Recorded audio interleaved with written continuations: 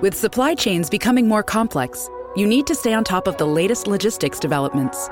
So if you work with logistics, you need the Beyond the Box podcast from Maersk.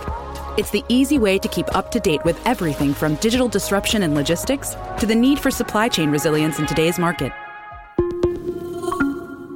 Find out more and keep ahead of the game with the Beyond the Box podcast on logistics insights at maersk.com/insights. Today is February 23rd, and you are listening to Transport Topics. I'm Hadley Boyd. A long line of mergers and acquisitions has dramatically reshaped the trucking technology sector over the past decade. But what does this consolidation trend mean for the trucking and logistics companies that rely on these technologies?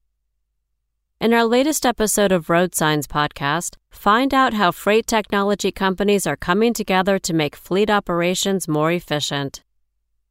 Tune in at ttn.ws/roadsigns52. Now let's dive into today's top stories.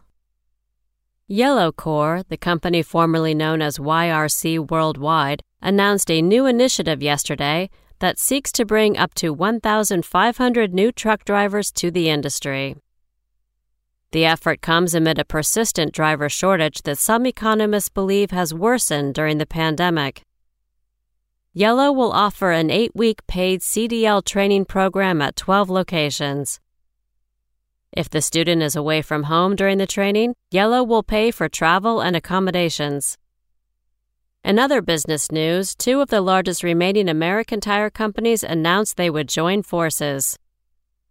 Goodyear Tire and Rubber Company is acquiring Cooper with an equity value of $2.8 billion, uniting 2 Ohio manufacturers that for a century have competed with each other. For Goodyear, the deal will nearly double its presence in China.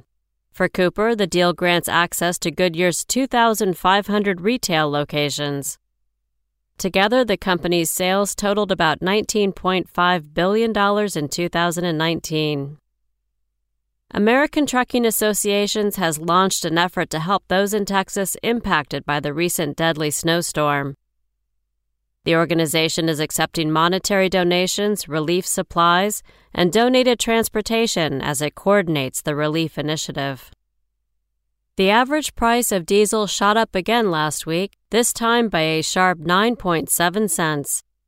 It now stands at $2.97.3 per gallon. Last week's spike is the most drastic increase reported by the Energy Information Administration since September 4, 2017, when diesel rose 15.3 cents from the prior week. That's all for today.